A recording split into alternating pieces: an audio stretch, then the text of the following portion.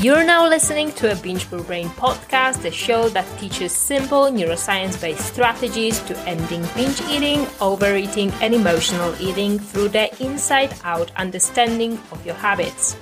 I'm Natalia, your host, and I'm here to help you create wellness without the obsession. Let's get started. Hello. Welcome back to the Binge Brew Brain podcast. In today's episode, we are going to talk about self-sabotage as a result of inner conflict. I bet that many times in your mind, you labeled binge eating as an ultimate self-sabotage. Self-sabotage happens when you hinder your own success.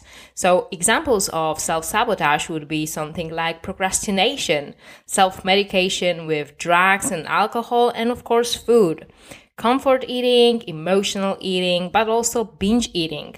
Self-sabotage is when you decide to eat the cake even though you have a goal to maybe eat healthy or even lose weight.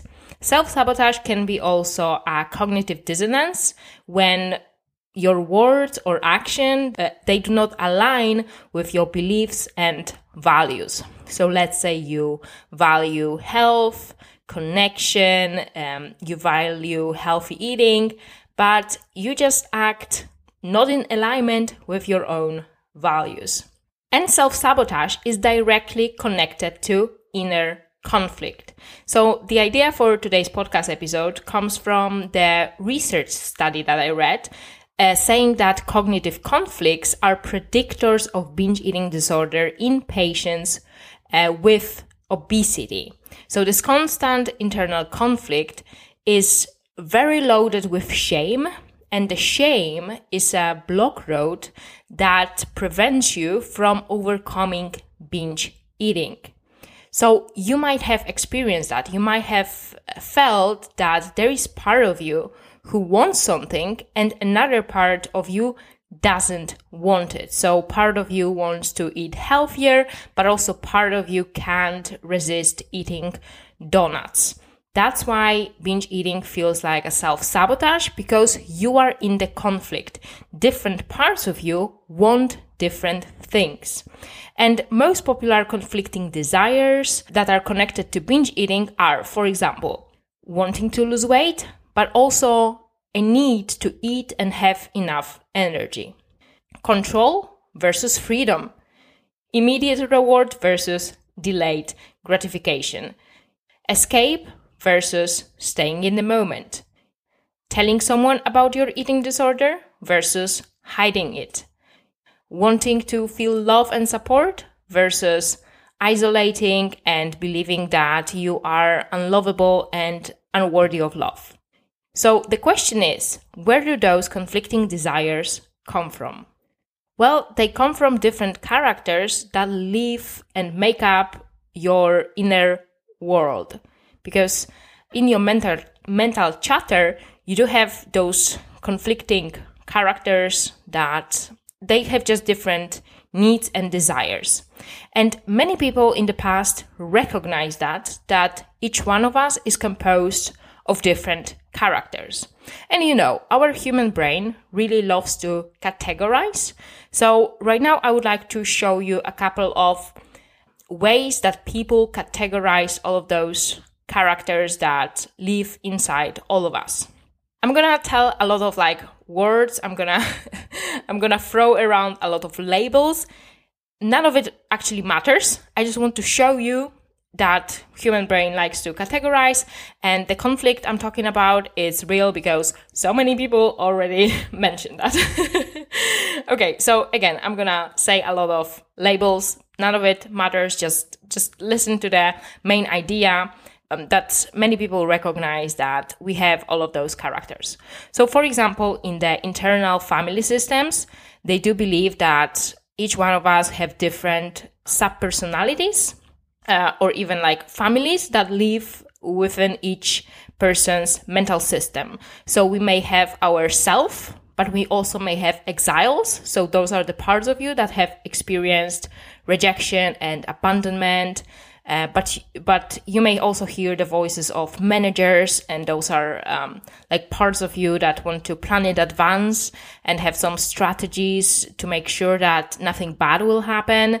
But also parts of you are so-called firefighters, and those are like the emergency protectors. So this is how internal family systems divides your personality. But on the other hand, in that dialectical behavioral therapy, so-called DBT, they use different concept. So they use concept of reasonable, emotional, and wise mind to describe your thoughts. So again, the reasonable mind would be, driven by logic. The emotional mind is driven by feelings, and the wise mind is sort of like the middle ground between those two. Some time ago, I also read a book by Jill Bolte Taylor called Whole Brain Living, The Anatomy of Choice and the 4 Characters That Drive Our Life.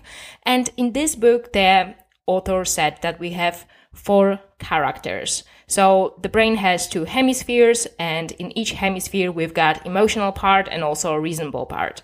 So she divided those characters into 4 characters. So the character 1 is the thinking part of the left brain that usually looks at the structure and organization. The character 2 is all about emotions in the left brain. Character 3 is the emotional part, but of the right brain. So this part of you is more creative, innovative, open. And the character 4 is the thinking part of your right brain. And it's all about like consciousness and feeling of being grateful to be alive. In previous podcast episodes, you probably have heard me dividing brain into like primitive brain versus rational brain. That's another just example of how we can classify, our internal characters or internal desires. Recently, I also read the book called Resume, The Powerful Reframe to End the Crash and Burn Cycle of Food Addiction. This book is by Susan Peirce Thompson. And in her book, again, she creates some different categorizations. So we've got food indulger, loving parent, impulsive child, binger, and so on. Some other people would also say that, for example, you've got within you your inner child. So maybe some conflicts in your life come from the fact that your inner child wants something else than your adult self. To sum up that part of this podcast episode, I want you to notice that so many people recognize that we are all composed of different characters. And these characters make up our inner world, and these characters may have different characteristics, traits, desires, needs, responses, and they create our mental chatter. So the proposed solution, like traditional solution, is to strive for internal understanding, cooperation, and harmony. And you get to that place by giving attention to those parts. The intention of those parts is to protect you and keep you surviving. And the sabotage, unfortunately, is the outcome. But in general, those parts of you, they do have good intention. So if this is helpful for you, if like working on those parts, giving them space, giving them voice, listening to them, and trying to create this harmony, if this is helpful for you, then please keep doing it. Keep working on, internal family systems and so on. I must admit that sometimes I do find it sort of helpful, right? Because it's important to meet your clients where they at. So sometimes I will ask my clients, like, how do you think that the part of you that binges, like what that part thinks, what that part wants from you? Do you believe that it part is helping you? What do you think that part wants or is afraid of? I would ask these kind of questions if I find that the person may find helpful the answers. Anyways, sometimes it's important to talk and recognize about that parts of you that have different desires, because then you stop focusing on your perfect future self And instead, you look in the eye things that are already present inside you. And that helps you to resolve this inner tension and conflict in order to find that harmony and acceptance for each part of you. But here's the problem. The problem is that it's just too complicated. Those ideas are too complex. Maybe you've already noticed, like, it's hard to remember in the moment when you are, about to reach for food, to binge. Like, it's sometimes hard to stop and think like, okay, what my firefighters want to do, what my managers want to do, what my reasonable mind wants, what my wise mind wants. Like, sometimes it's just too complicated. So our human mind categorized all of those inner characters, but it just brings extra level of complication. All of those labels that we slapped on those inner characters that we also made up. This is a result of just human brain trying to figure something out, trying to categorize and organize it. And I'm not sure whether it is helpful, because fixing on a thought problem with more thinking just creates extra level of complication. For me personally, it just feels a little bit too complicated. And also I think that when we focus on those parts, we identify with them, we give them more attention, and therefore those voices, they become louder. And I'm not sure whether it's a good idea, because in that way, those practices are taking you away from your true self. So you are innocently creating more thought problems, more thought content, and that separates you from your essence, from the real you, the essence of your well-being. And we have to remember that many of those characters are not real you. They are not real essence of you. They are just conditioned thinking.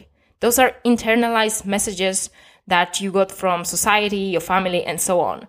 So do we really need to work on those parts, knowing that none of it is ours? It is something that we just were programmed to believe. So, I don't know, maybe I overcomplicated everything in today's podcast episode, but I want to simplify it for you. I want to share with you how I see this conflict. So first of all, when I say conflict, I don't really believe that it's an inner conflict. I just think that it's an interaction between the two parts of you, two parts that you consider to be you. So that will be your essence and your personal habitual thinking. So you are composed of your essence and your personal habitual thinking. So your essence is your inner wisdom, intuition. You are the space before thought. And that space knows your likes and dislikes. That space is where the insights like, oh, I love that person. Those insights come from that part of you. This part of you intuitively knows if you want to, become a doctor or not, if you want to start a family or not. So this is your essence. However, you also have different part of you. And the different part of you is your own personal habitual thinking that has those thought habits. So this part of you comes with reasons that can justify your intuitive choices. This is the part of you who creates stories about who you are. It creates stories about the world and so on. That part of you have all of those habitual mental patterns about your past and how it influences your behavior. That habitual thinking is often based on faulty information like, let's say, my father left me when I was 10, so I must be unlovable. So that part of you often contains deceptive brain messages like, eat more, even though you are already satiated. This part of you often weighs you down. What I want you to see is that all conflicts are just thought-based. So all conflicts are just your thinking. If you want to, you can go a level deeper and analyze the content of your thinking, but it's not necessary. So right now I want to go back to the conflicts I presented you at the beginning of today's podcast episode, and I want to revisit them and show you how we can simplify it without going into analyzing the conflict content of your thinking too much. So as we already established, binge eating is a result of inner conflict. So let's say that one of those conflicts could be, I want to lose weight and fit into societal norms, versus I want to fuel my body adequate amounts of energy, to be energetic, and to do not think too much about food. So we can discuss with different parts of you, what do they want? What do they think that is a right thing to do at the moment? We can write down, arguments pro and against each solution. I want to simplify it for you. I just want you to ask yourself 2 questions, like which of those sentences is influenced by your contaminated thinking? And which one of them is more intuitive? Which sentence sounds like it would come from your inner wisdom? In some cases, maybe the answer would be that your instinct to just eat food instead of trying to lose weight to fit societal norms. But not always, right? Because there are maybe people who weigh, 600 pounds. And maybe for them, the intuitive choice would be to maybe lose some weight because in this case, they are morbidly obese, right? Okay, another example. In this case, we will have, again, 2 sentences. So one of them is, I want to eat small portions that are in my meal plan created by the dietitian, versus I want to eat intuitively, eating according to my hunger. I want to eat when I'm hungry and stop when I'm satisfied. So again, ask yourself, which desire is most likely to come from your habitual thinking developed during your lifetime, and which desire comes from your authentic self? Another example. Let's say that, again, we have those 2 conflicting desires. The first desire is, I want to eat the whole pot of pasta, which would be instant gratification, versus I want to feel energized in my body and not be bloated. And that would be sort of delayed gratification. So which desire is more likely to come from your habitual thinking developed during your lifetime, and which desire comes from your authentic self? And with this example, I would say that it's definitely more tricky because it is all context dependent.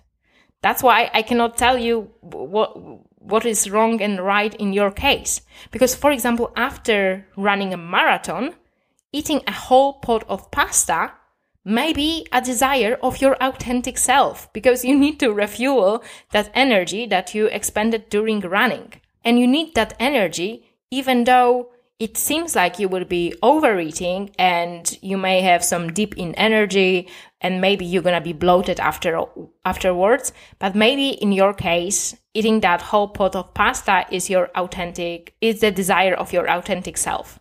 But maybe you are a binge eater, and in that case, the authentic desire would be to actually eat less of that pasta and put away rest of the pasta into the container so that you can have some food tomorrow, and that evening feel your best. Do not feel bloated, do not feel any dip in energy, right? So it all context dependent. Anyways, what I want you to remember is that binge eating isn't exactly self-sabotage. I know that it feels like self-sabotage because it's directly connected to the inner conflict. And this inner conflict is a result of an interaction between different parts of you that are probably just trying to protect you and help you survive. So you can try to resolve this conflict by listening to what those parts want to communicate and by making peace with them and trying to bring balance and harmony. This way requires a little bit more work and also imagination. The other easier way is to recognize that all thinking is just thinking. You are beyond that. You are the space where all the words appear and disappear. So the internal conflict is just an illusion created by our own habitual thinking. You cannot get rid of this internal conflict because you cannot stop your thinking even for 1 minute. So what kind of solution do I propose? Well, maybe just being comfortable in the humanness of inner conflict. Try tolerating this conflict. And part of tolerating the conflict is understanding that conflicts are normal and natural part of human experience. We all get caught up in our unhelpful thinking. We can, but we don't need to analyze it. All we need to do is let it pass. Clarity will come back to us. Inner conflict often comes from rigidness of our thinking, being focused on our thinking, losing the sight of authentic self. So understanding the bigger picture can really help, understanding how the mind works, that all your experience is thought-based, and it is important to just stay present and connect with your authentic self. So we do not have to go into those complicated theories about how many characters you've got in your mind, what is their role and function of each character. You just have to recognize that there is you, the authentic you, authentic self, and the rest of it is just your thinking, your habitual thinking, and you don't have to analyze it because it's all just illusion. It's all thought created. So when you start analyzing your thoughts, you go a little bit deeper. You just sink into all that work, and you forget that there's authentic self. You are sort of abandoning your authentic self because you focus too much on your thinking, and all of your thinking is just thinking. It doesn't. You created it, like it was maybe programmed to you throughout your life. It just sort of doesn't matter. We should focus on finding our authentic self instead of trying to fix all of our thoughts, because those thoughts, they do not have a meaning. They are fleeting so fast. They are changing constantly. They are in a flux. Yeah, I hope that you understand. I hope that you got this episode. If not, maybe listen to it one more time. I'm so sorry that I'm not the best at explaining things. Like, in my mind, things look so clearly, and then I'm trying to communicate it, and it's it's just not the best. I do recognize it. It's frustrating, but okay, we have to go with it. Okay, hope you enjoyed today's podcast episode. Hope it sparkled some kind of new thoughts in you. See you in the next one. Bye. Have a great day. Bye. If you enjoyed today's podcast episode and you would like to stay in touch with me, make sure to follow Binge Proof Brain on Instagram. And if you are ready to take this material to the next level and apply what you've learned, then go ahead and submit your coaching application for my Binge Proof Brain coaching program. Thank you so much for joining me today, and have a great day. Bye!